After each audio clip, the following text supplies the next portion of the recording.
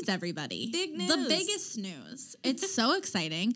We have not one, but 2 live shows coming up. Yeah. You can do that at Minute Women Live. At our live show. So please whisper, though. Yes. So we have 2 very cool live shows coming up. Our first live show, which is actually in reality our second ever live show, is coming up on February 18th at Pickford and Black on the Halifax waterfront. That is where our first live show was, and they are gracious enough to have us back again. So we're very excited. This is a free show, so it's free for you to attend. Come in, grab a bite to eat at Pickford and Black. Last time, Grace and I discovered the loaded fries. They are so good. Spectacular. They've got great beer, great people, and they'll be us, so it'll be a lot of fun. But then we have another live show, and this is kind of a big deal for the Minute Women and Mark. This is our first live show that's going to be with a cover. So it will cost you $5 to attend. However, it is going to be at the Garden Food Bar and Lounge. So pretty. There will be Minute Women inspired cocktails and a fabulous night full of fun and humor and laughing and learning from yours truly. So we would love to see you there. That is happening on March 3rd, and that will also be an 8 p.m. start. So both nights, February 18th and March 3rd, start at 8 p.m., and we would love to see you there.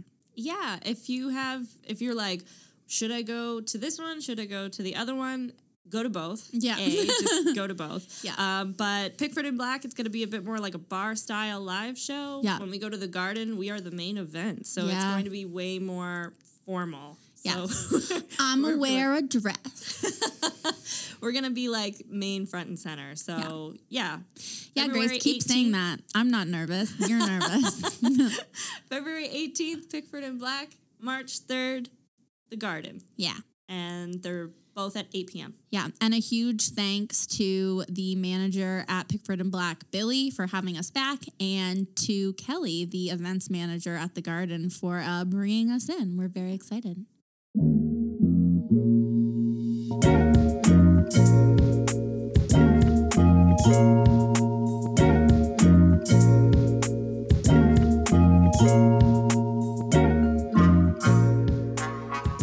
Welcome back to the Minute Women podcast. My name is Grace. And I'm Linnea, and we are back here for a special part 2. We've never felt better. I'm just gonna, as we're surrounded by like empty water bottles and half-finished smoothies. So the Minute Women podcast is a space where I feel safe to be my true, authentic self. Yep. And listeners, today I'm going to be authentic and tell you all that I am hungover. I am not the best version of myself, but I'm going to pull it together for this hour or so long episode, a part 2 of Joseph Howe. Yes. I must say that you're rallying a lot better than I think I would. Yeah. Well, it's because I know that I don't have anything else to do today. So I know that I literally have to get through this. I got to get in my car. I got to drive home, and then it's like done. You can get some McDonald's on the way home. I sure am. Get some chicken nuggies. That's not chicken nuggies only because I'll be driving, and chicken nuggets really aren't conducive to like driving food. True. And so probably a junior chicken. Ooh. Maybe 2. Maybe 2. Yeah. This is part 2. Yes. Numero duo of Joe Howe. Joe Howe, Our who is little now buddy. provincial secretary of the responsible government Nova Scotia. So we have Uniacke in as premier, and he is provincial secretary. But he basically runs the show behind the scenes. Okay. And as provincial secretary, Howe played a very active role in adapting the province's institutions to responsible government. But this was not his passion. Okay. His passion was fucking trains. He wants railroads. Okay, so he's John A. McDonald. He is John A. McDonald in the East. My God. He's just like, I've got a new project. Trains. Everywhere. He wanted a railroad specifically from Halifax to Windsor. Like Windsor, Ontario, or Windsor, Nova Scotia? I think Windsor, Nova Scotia. That railway existed. And he was so committed that he went to Britain to determine the conditions on which Nova Scotia might be able to borrow money for the project. Wow. So he's going to London and he's just like trying to figure out how he can fund his railroads. Why do you want to train to the valley, I wonder, from Halifax? I don't know. I don't know what's specifically the there. The only thing I can think is agricultural purposes, like to transport like crops, like. Yeah, I think that's a good call. It would either be that. Is there a salt mine in Windsor? Oh God, I don't know. No. I know that it's like the highest rate of like natural food propagation in the province, like then where that's it probably just naturally grew, like fruits and veggies and like farmland, and because of the dikes and I would the say lesbians. Yeah, we try not to throw slurs out too much on this podcast. They're a feature of the land built by Acadians and other people. Yeah. Soon, his promotion of the railway became more than just a plea for money, but also for the elevation of empire. So he's like in Britain, and he's just like empire. He's just like, what if I just got to talk about whatever I wanted? Despite promoting responsible government, Howe was still a lover of the British Empire and saw its elevation as justified.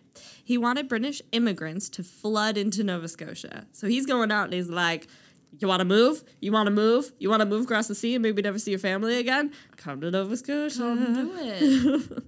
He promoted building public works with public credit, preparing crown lands for settlement, and encouraging poor British migrants to come through cheap transportation. By March, he seemed to have won guarantees from the British Empire for rail lines from Halifax to Quebec and Portland. So not only just Windsor, but we're going to Quebec. Portland, Maine. Portland, Maine. Yeah. Okay. When he came back to North America, he went on a speech tour educating people on the benefits of the project, but by the year's end, the other shoe dropped. The colonial secretary denied that he had ever intended on offering him this money. What? Especially for the Portland branch of the line. What? Yeah, so he was just like, yeah, I never said that I was going to do that.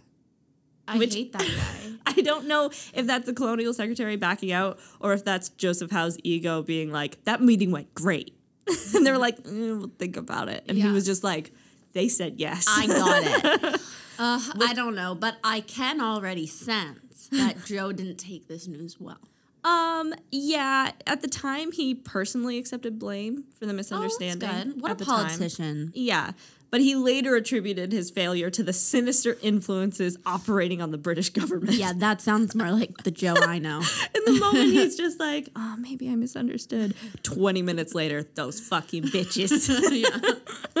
I've never done anything wrong. There's no man better for the job. Howe was now determined that Nova Scotia should build its own railways as public works.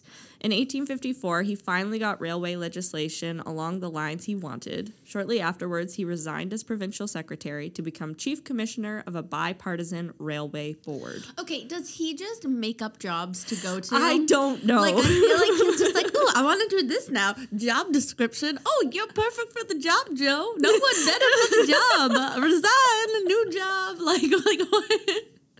He's like, well, I've got all this money to build a railway, but who could possibly control the board of building this railway? Oh, me? Yeah, me. I'm going to do it. I don't want to be provincial secretary anymore. That's boring. Goodbye. In addition to the railway commissionership, Howe had the Crimean War to occupy his time during 1855. I don't know what that is. Good question. I mean, it's like a war in the Crimea, so that's the Baltics. Oh, okay. I know it is a big deal. I don't know the specific ins and outs of it. It is one of the earliest wars that send like people from British North America to fight overseas. Okay. We're not represented as Canada, right, obviously, but like we fight in it. Okay, yeah, that's cool. Because of his feelings towards Britain, he accepted without question the British side of the conflict. During March and April, he engaged in a recruiting mission in the United States, which technically broke the U.S. neutrality laws. But he insisted that he just made known the conditions of acceptance to those who voluntarily offered their services. Okay. So the U.S. is neutral. So you're not allowed to, like, recruit soldiers in the U.S., but he's like, oh, no. I just leave this pamphlet here, though. Yeah. You want to look at it. You don't look. Yeah. Don't look. It's like, oh no, I dropped something. Leans over, breaks it up. It's like, oh, what's this? This is what I dropped. I'll just leave it here. Yeah. He also said that breaking the law would be totally worth it, even if he had broken it, because it was a noble cause. He's like, I didn't break the law, but if I did, it would so be worth it. Because we're like going to fight in the war, guys. Because it's such a noble war in Crimea. But I also love that I can guarantee Joe Howe didn't fight in any war. Oh, no. That's not a joke. No, he is not the man for that job. He does. I could never. You'd been much better suited to go die. Me die? I'm Joe Howe. There is also evidence to suggest that he did commit such violations even without the express instruction of his supervisors. But it'd be so worth it. It'd be so worth it. I love it. Just like going to America. He's like, I'm not doing nothing. I'm not doing anything. Oh my God. I'm just not breaking the laws left and it. right. I'm not going to do it, girl. I'm just thinking about it. I'm just not going to do it. I did it. His American venture had unforeseen repercussions. It allowed him only 18 days to fight in the general election of the 22nd of May, and he went down to a personal defeat before Dr. Charles Tupper in Cumberland. So he doesn't have a lot of time to campaign because he's in the U.S., and therefore he loses, or at least part of the reason why he loses. Charles Tupper, eh?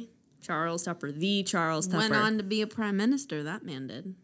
So he loses his seat. It also indirectly, but of greater significance, led him into conflict with the Irish and other Catholics of Nova Scotia.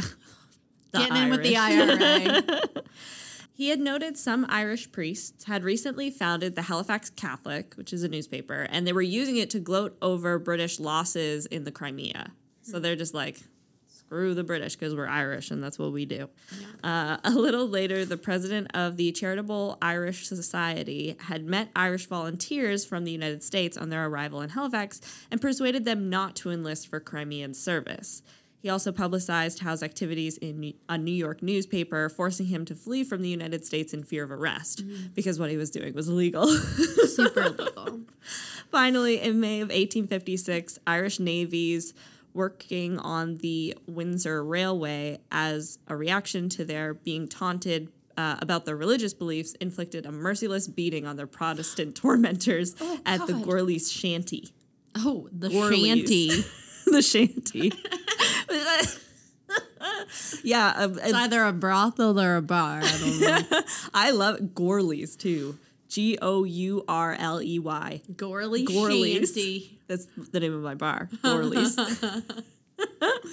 I love that because, so Howe is predominantly a very anti-Catholic. Mm-hmm. He's very Protestant first person. Okay. Because he's very British and being aligned with the English means that you're also going to be very anti-Catholic. For the moment, Howe held himself in check, so he's not saying anything. But when the alleged perpetrators of the crime went free in December of 1856, and the Halifax Catholic warned Protestants not to ridicule Catholics because of those mercurial Irish variety. So it's they're mercenaries. They'll just take you out. About their beliefs, Howe was betrayed into saying that Protestants had the right to make fun of any doctrines that they found to be absurd.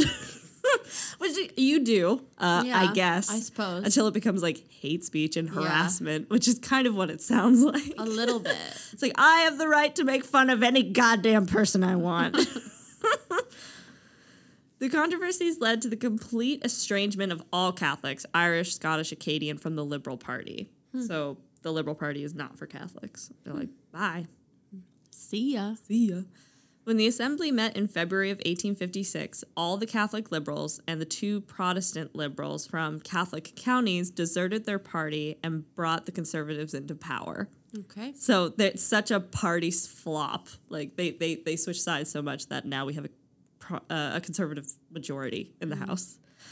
Howe resigned as railway commissioner and contemplated leading a Protestant alliance, but soon thought better of it. That's good. It's maybe not. As one who had been foremost in advocating complete Catholic equality, he regarded this episode as one of the most regrettables of his life. Mm-hmm. He insisted, however, that the Catholics, quote, left me foolishly and without cause, and like a little Bo Peep in the nursery rhymes, I let them alone till they choose to come home, wagging their tails behind them. Okay, Joe. Okay, Joe. Oh, he's got so much time on his hands. Just a poet. They left me, silly, but then me, Joe Peep. They come wagging their tails behind them. Lil Joe Peep. Lil Joe Peep. Religion was a major dividing line in the election of 1852. The Liberals described their opponents as Romo Johnstonites. Mm-hmm. So Catholics are on the following Johnston, and were in their turn labeled as prescriptionists. Okay. The past is like so lame. It's so lame and weird. The Assembly voted out the Conservatives in February of 1860, and Howe, who had been elected again in Cumberland, became provincial secretary again in William Young's administration. Mm-hmm. The election was somewhat contested and exacerbated the criticism of party politics in the province. Over the next few years, things got worse, and this was the situation Howe inherited when Young became Chief Justice and Howe took over the government in August of 1860. And so now Joseph Howe is Premier of Nova Scotia.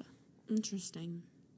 Which is also funny because he is such I think a famous politician in Nova Scotia, but he was never he's not elected as premier, at least when he becomes premier. He's just inheriting it. He just gets it. Howe's premiership was an unending struggle to maintain his precarious majority against the out-and-out onslaught of Charles Tupper.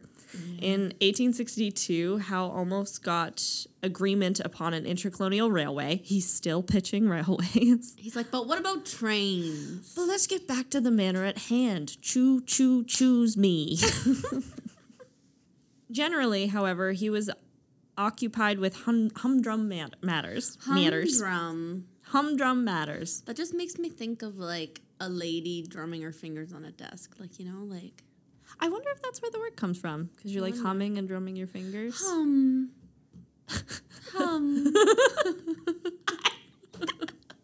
I would love if there was a person out there who thought humming was just saying the word hum. Hum, hum, hum.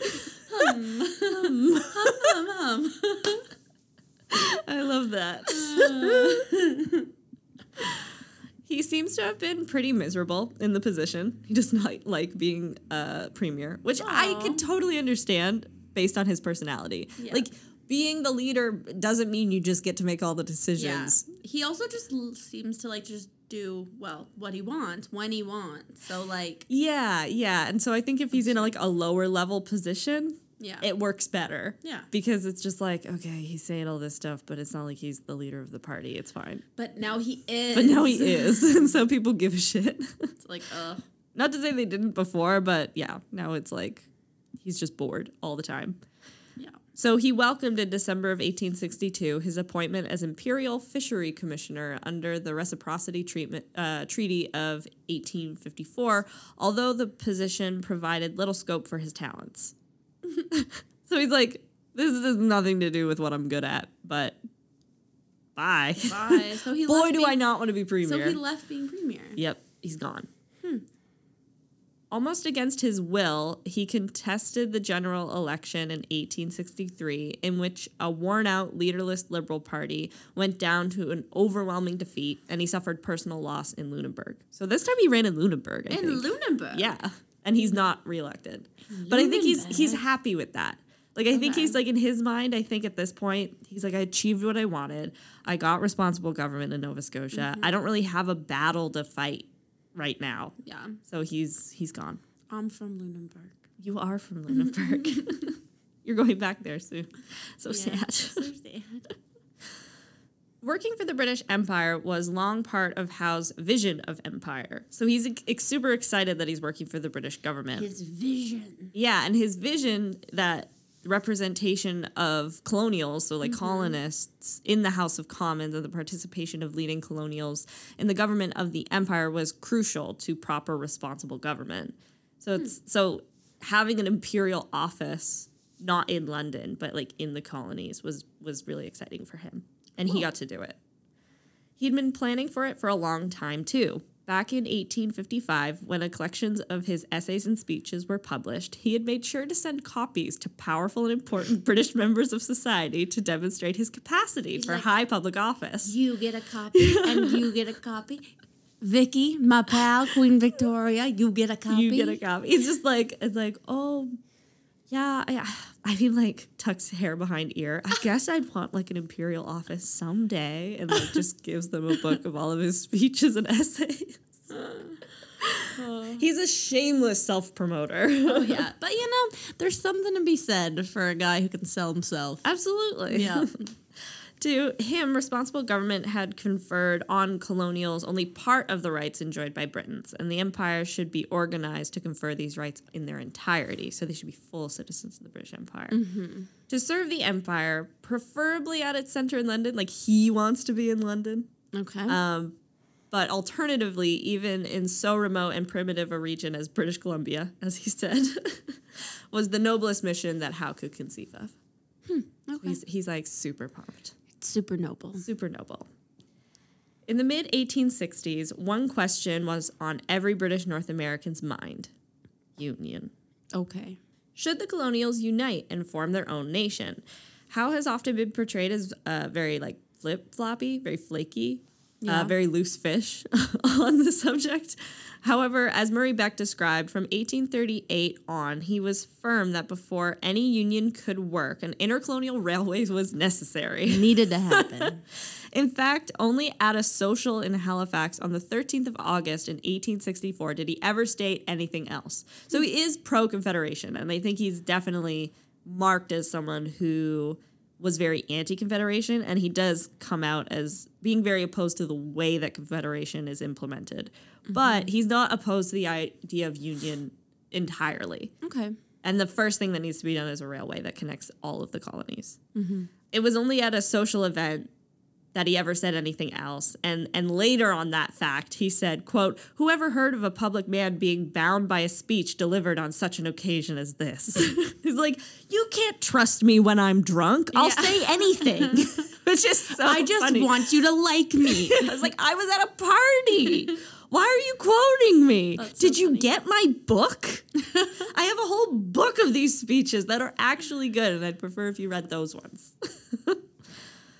Howe declined Tupper's invitation to be one of the Nova Scotian delegates to the Charlottetown Conference in September of 1864. To the public, he stated that he refused to, quote, play second fiddle to that damn Tupper. Okay. You can tell he's getting older. Tell me how you really feel, Joe. He's getting like so much crankier. In actuality, the real reason he didn't go was he had been instructed by Russell to finish his work as fishery commissioner as quickly as possible and did not have permission to accept Tupper's invitation. That's funny. Like, my boss said I couldn't go. But fuck you, Charles Tupper. I didn't want to go. Yeah, I didn't want to. It's just like, Dad said I couldn't go. I didn't finish my homework. Dad, but everybody's gonna be there. All the cool kids are going. John A's gonna be there. Tupper's gonna be there. He's like, you didn't finish your fisheries homework, son. There are consequences to these things.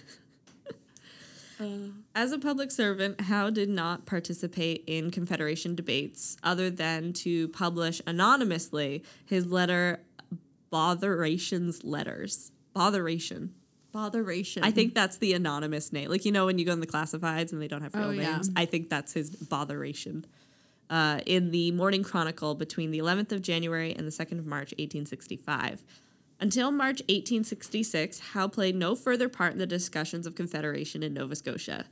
Then Tupper's determination to use the Fenian Scare to press a resolution favoring union through the legislature forced Howe to make a decision. Should he accept the editorship of the New York Albion, so like a New York newspaper, and financial ease, so he'd be making a bunch of money, and he'd be, like the editor of this really fancy New York newspaper. Yeah, buckets of money. Or should he stay in his province now that the commission work had ended to assist, quote, poor old Nova Scotia, God help her, beset with marauders outside and enemies within? Ooh. Based on the quote, which one do you think he picked?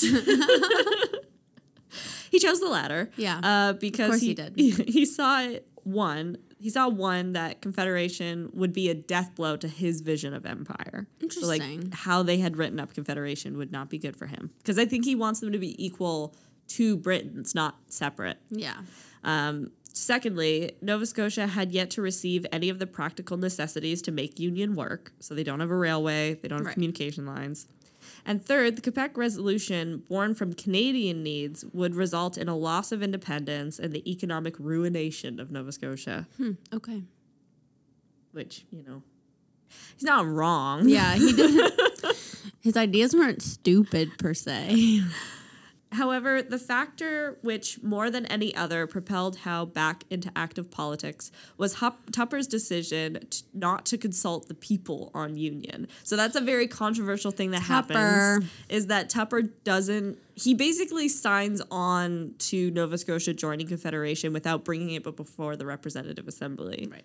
So very controversial. Not cool. As Howe's friend and admirer, George Johnson, put it, a, quote, firm, fixed passion for the people's rights was at the bottom of all Mr. Howe's opposition to the Union of the Provinces. Okay. Howe could not prevent the Nova Scotia legislature from adopting Tupper's resolution in April 1866. The result for him was 2 years of frenzied activity. Almost immediately, he embarked on speaking tours through the western counties. Then, from July of 1866 to May of 1867, he headed the delegation to England to oppose the passage of an Act of Union, which I'm pretty sure is the conference that Sir John A. Macdonald was like 4 months late to. Oh, yeah. I think it might be that one. I'd have to go back and listen to this. What do you mean I'm late? What do you mean I'm late?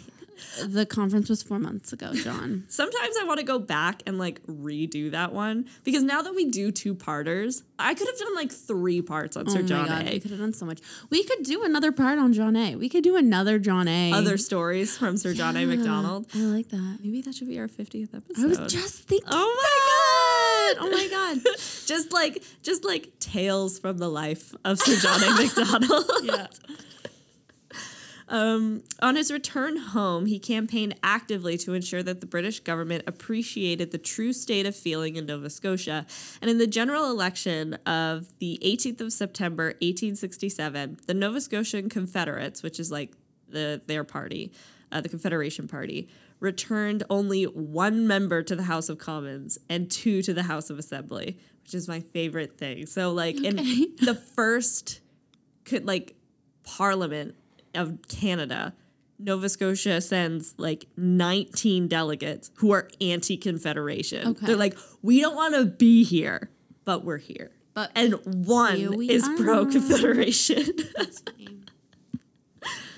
Howe was now a member of the House of Commons in Canada, representing Hants County. Love Hants. Hants County. Hants County. Hants County, Nova Scotia. That's Windsor. That's Windsor. Is where he wants the train. That's why he wants a train. It's probably why he's representing them. Like, I gotta get back and forth. I gotta go get my apples. Yeah. How else am I supposed to get apples? You expect me to walk there? I'm an old man now. And cows. And cows. Howe led the Nova Scotia repeal delegation to London between February and July of 1868. So yeah, like immediately they go back to London. They're like, repeal Confederation. It's just so like, fuck you, we don't want to play along. Ugh, just like angry. And just like, that's just so funny to me. He got only 1 concession. The colonial secretary agreed to ask the Dominion government to review the impact of its taxation, trade, and fishing policies on Nova Scotia with a view to their modification. So it's just like, okay, maybe don't tax them so much. Look how angry it makes them. Howe's participation in the 2 delegations left him, always a great admirer of British political institutions, highly disillusioned with British public men and the British political process. Mm-hmm. So his one true love, his whole life, Britain, Mother Britain. Mother Britain, Vicky. She's abandoned him. Oh. He noted that only 10 peers were in their place when the House of Lords gave third reading to the British North America Act. So, like, the British North America Act, only 10 people showed up to listen to its third reading. That's so sad. I know. No one cares about Canada. It's not the system he thought it was. I thought you were my friends. Once he felt that a man with an honest case could always get a fair play from the independent gentleman in the House of Commons, quote, if you ask me if I feel that confidence now, I'm sorry to say that I do not. Mm-hmm. Which is just like... That's sad. So sad. By mid-1868, Howe knew the game was up, but he did not openly accept the situation until December 1868. Throughout the summer and autumn of 1868, Howe's main function was to keep in line the advocates of insurrection and annexation within the anti-Confederate ranks. So he's like, I know Confederation's going to go through. It's going to stay the way it is. We can't, like, openly, like, start a coup, though. Like, we're not going to annex Nova Scotia. Okay. No coups today. No insurrections, guys. Just, like, everybody chill. Yeah. If the issue had been one simply between Canadians and Nova Scotians, he said, quote, I would have take every son I have and die on the frontier before I would submit to outrage. Mm-hmm. But he had been loyal and devoted. He had been a loyal and devoted British subject all his life and would continue to be one till the end. So the fact that there's this like Commonwealth means that he still feels that devotion. He doesn't want to reject Britain. But if it had just been Canada, he was like, I would go with all my sons and die. Just like, I won't just kill myself. I'll kill my kids. And they're like, what the fuck, what? Joe? Dad. Yeah, his kids are like, it's like a 4-year-old. He's like, Daddy? Like, that's right, Joe Jr. All his kids are named Joe Jr., even the girls. The necessity of fighting a by-election in Hants in midwinter on 1869 against determined opposition resulted in his complete physical breakdown. And although he won the election, he never fully regained his health. Mm.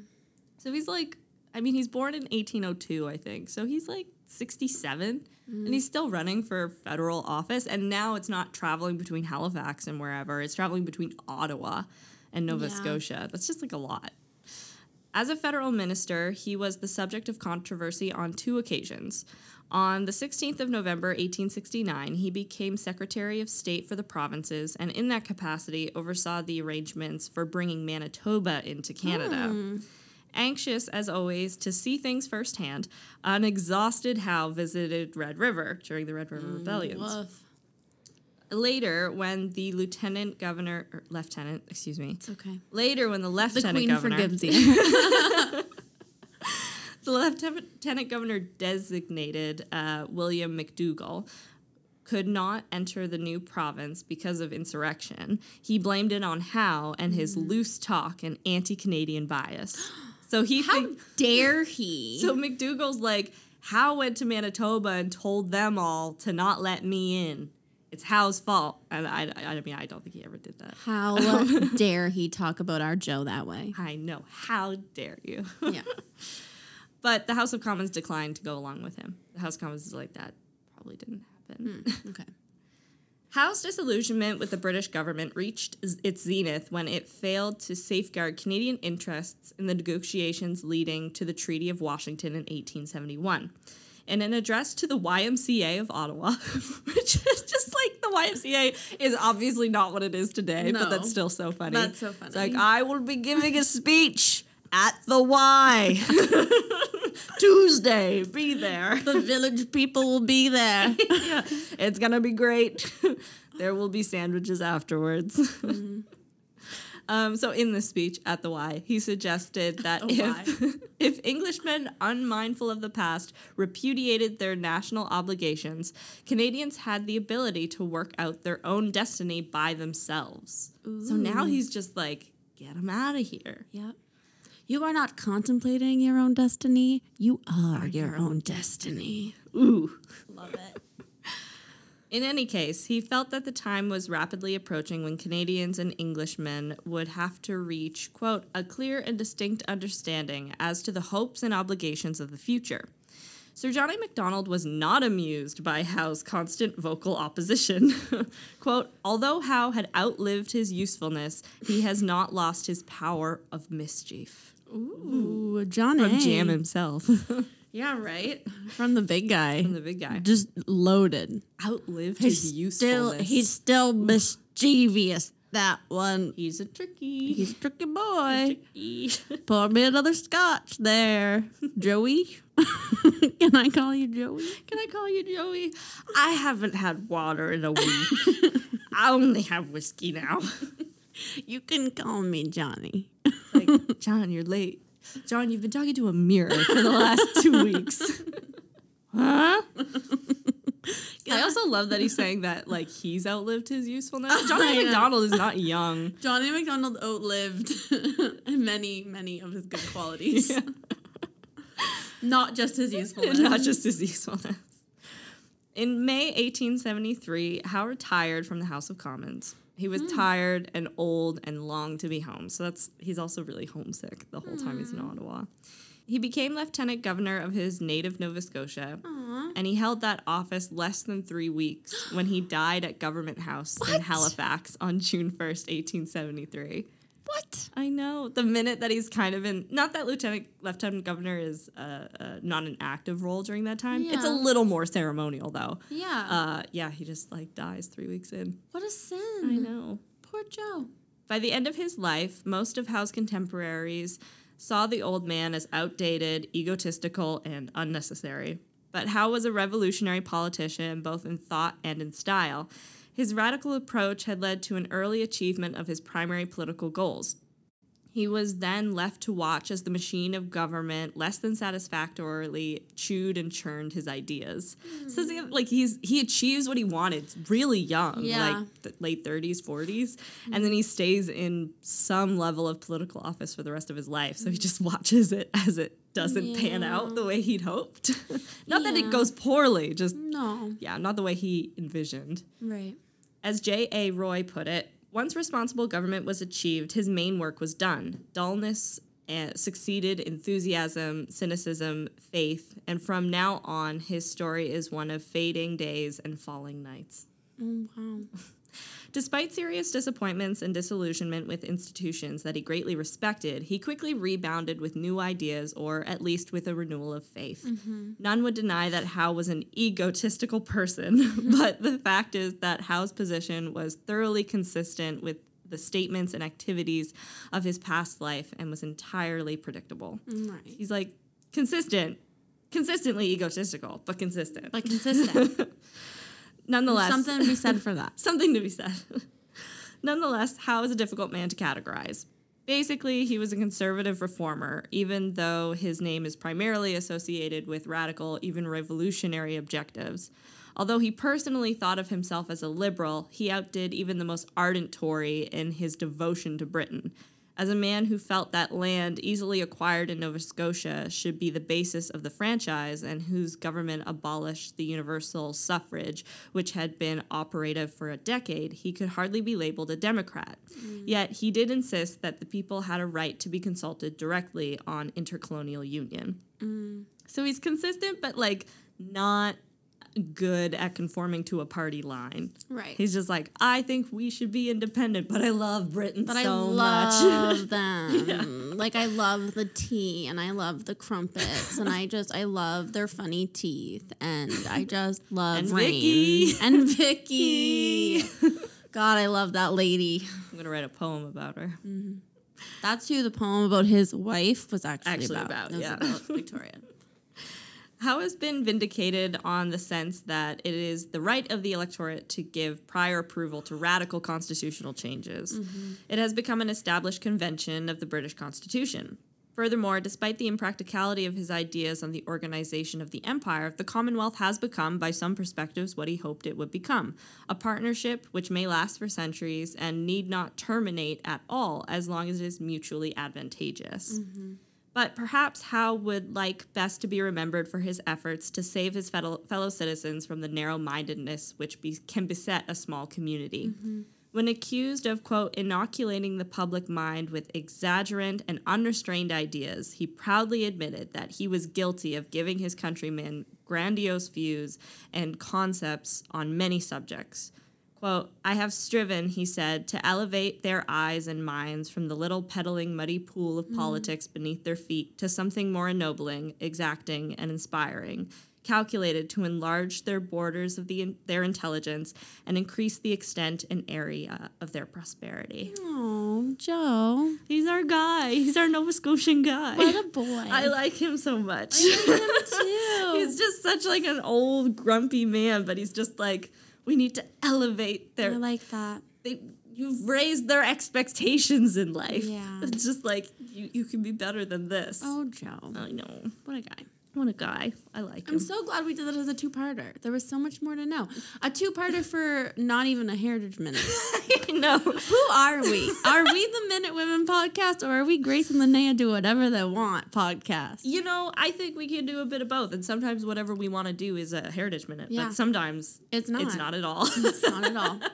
Heritage Minute by name. I think honestly, like realistically, as we've become more confident in our podcasting, popular and I think our popularity has completely corresponded with us feeling like confident in what we're doing. I think when I look at our podcast, like Heritage Minute is the gimmick, but really it's a podcast about you and me talking about something that we want to talk about. Yeah, like it's about history. Yeah, because we chose to talk about that. Yeah, it's not about the Heritage Minute specifically. I like that. I like that a lot. Just, we're coming around full circle. We're almost to a year, guys. We're almost at 50 episodes. 5 days ago, we recorded our first episode, even though it didn't come out that day. Crazy. I know. That's so crazy. So cute. Oh Little my gosh. Johnny babies. Little babies. So much has changed, buddy. I know. Like, I do think about that, like, a year ago. No pandemic. I was still in school. Yep. Just, like, crazy. It's crazy. Crazy time. It's as people say a lot. It's like, I'm tired of living through history. It's like I don't want to live through times that people write about. Yeah. But here we are. For all of our listeners who are in Halifax, or at least can travel to Halifax, we have exciting news for you. We have most exciting 2 live shows coming up. 2 of them. The first one is February 18th. It will be at Pickford and Black. It starts at 8 p.m. on the beautiful Halifax waterfront. Beautiful. It'll be dark. You won't be able to see it, but it's there. You'll know it's there. Yeah. The looming thread of the ocean will be right next to you. It'll be so exciting. There'll be drink specials throughout the event. Come down. Bring your friends. You can make reservations. Just look to our Instagram page, Facebook, Twitter to get the phone numbers and all of the special information. And then on March 3rd, we will be having our second live show. That will be at the Garden, which is up on Queen Street in Halifax, or Clyde Street, I believe. Corner of Queen and Clyde. It's a stunning location. It's so beautiful. We're so excited. That will also start at 8 p.m. It has a $5 cover. So if you want a guaranteed seat, we highly recommend that you make a reservation. Yeah. And when you make a reservation, say explicitly that you are going there for the podcast. So that's Minute Women Live, March 3rd at the Garden. Also Minute Women Live, February 18th at Pickford and Black. And at the Garden, there's going to be a special Minute Women drink special. Oh, yes, that's signature to us. Signature to us. A signature beverage, Grace. We've made it. We've really made it. We're not on a postage stamp, but we've got a drink. Absolutely.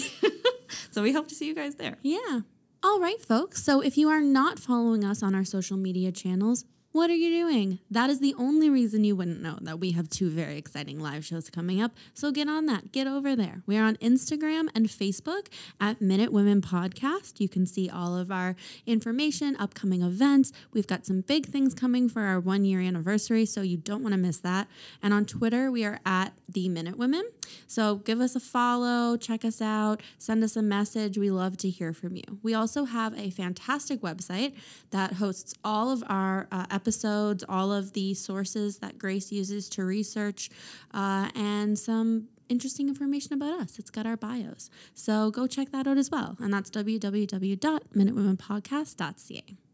And make sure you're subscribed to the podcast on whatever platform you listen to us on. We're on all major platforms. Make sure that you download the episodes. We come out every Wednesday with something new. And make sure that if it's possible, you can rate and review the podcast. That's the best way to support the podcast right now. Between the live shows, rating and reviewing, those are the best ways that you can help us out. So make sure that you leave us a 5-star rating, leave us a review, let us know what you think, and tell all of your friends. Word of mouth is the best recommendation. Yeah. Bye. Bye.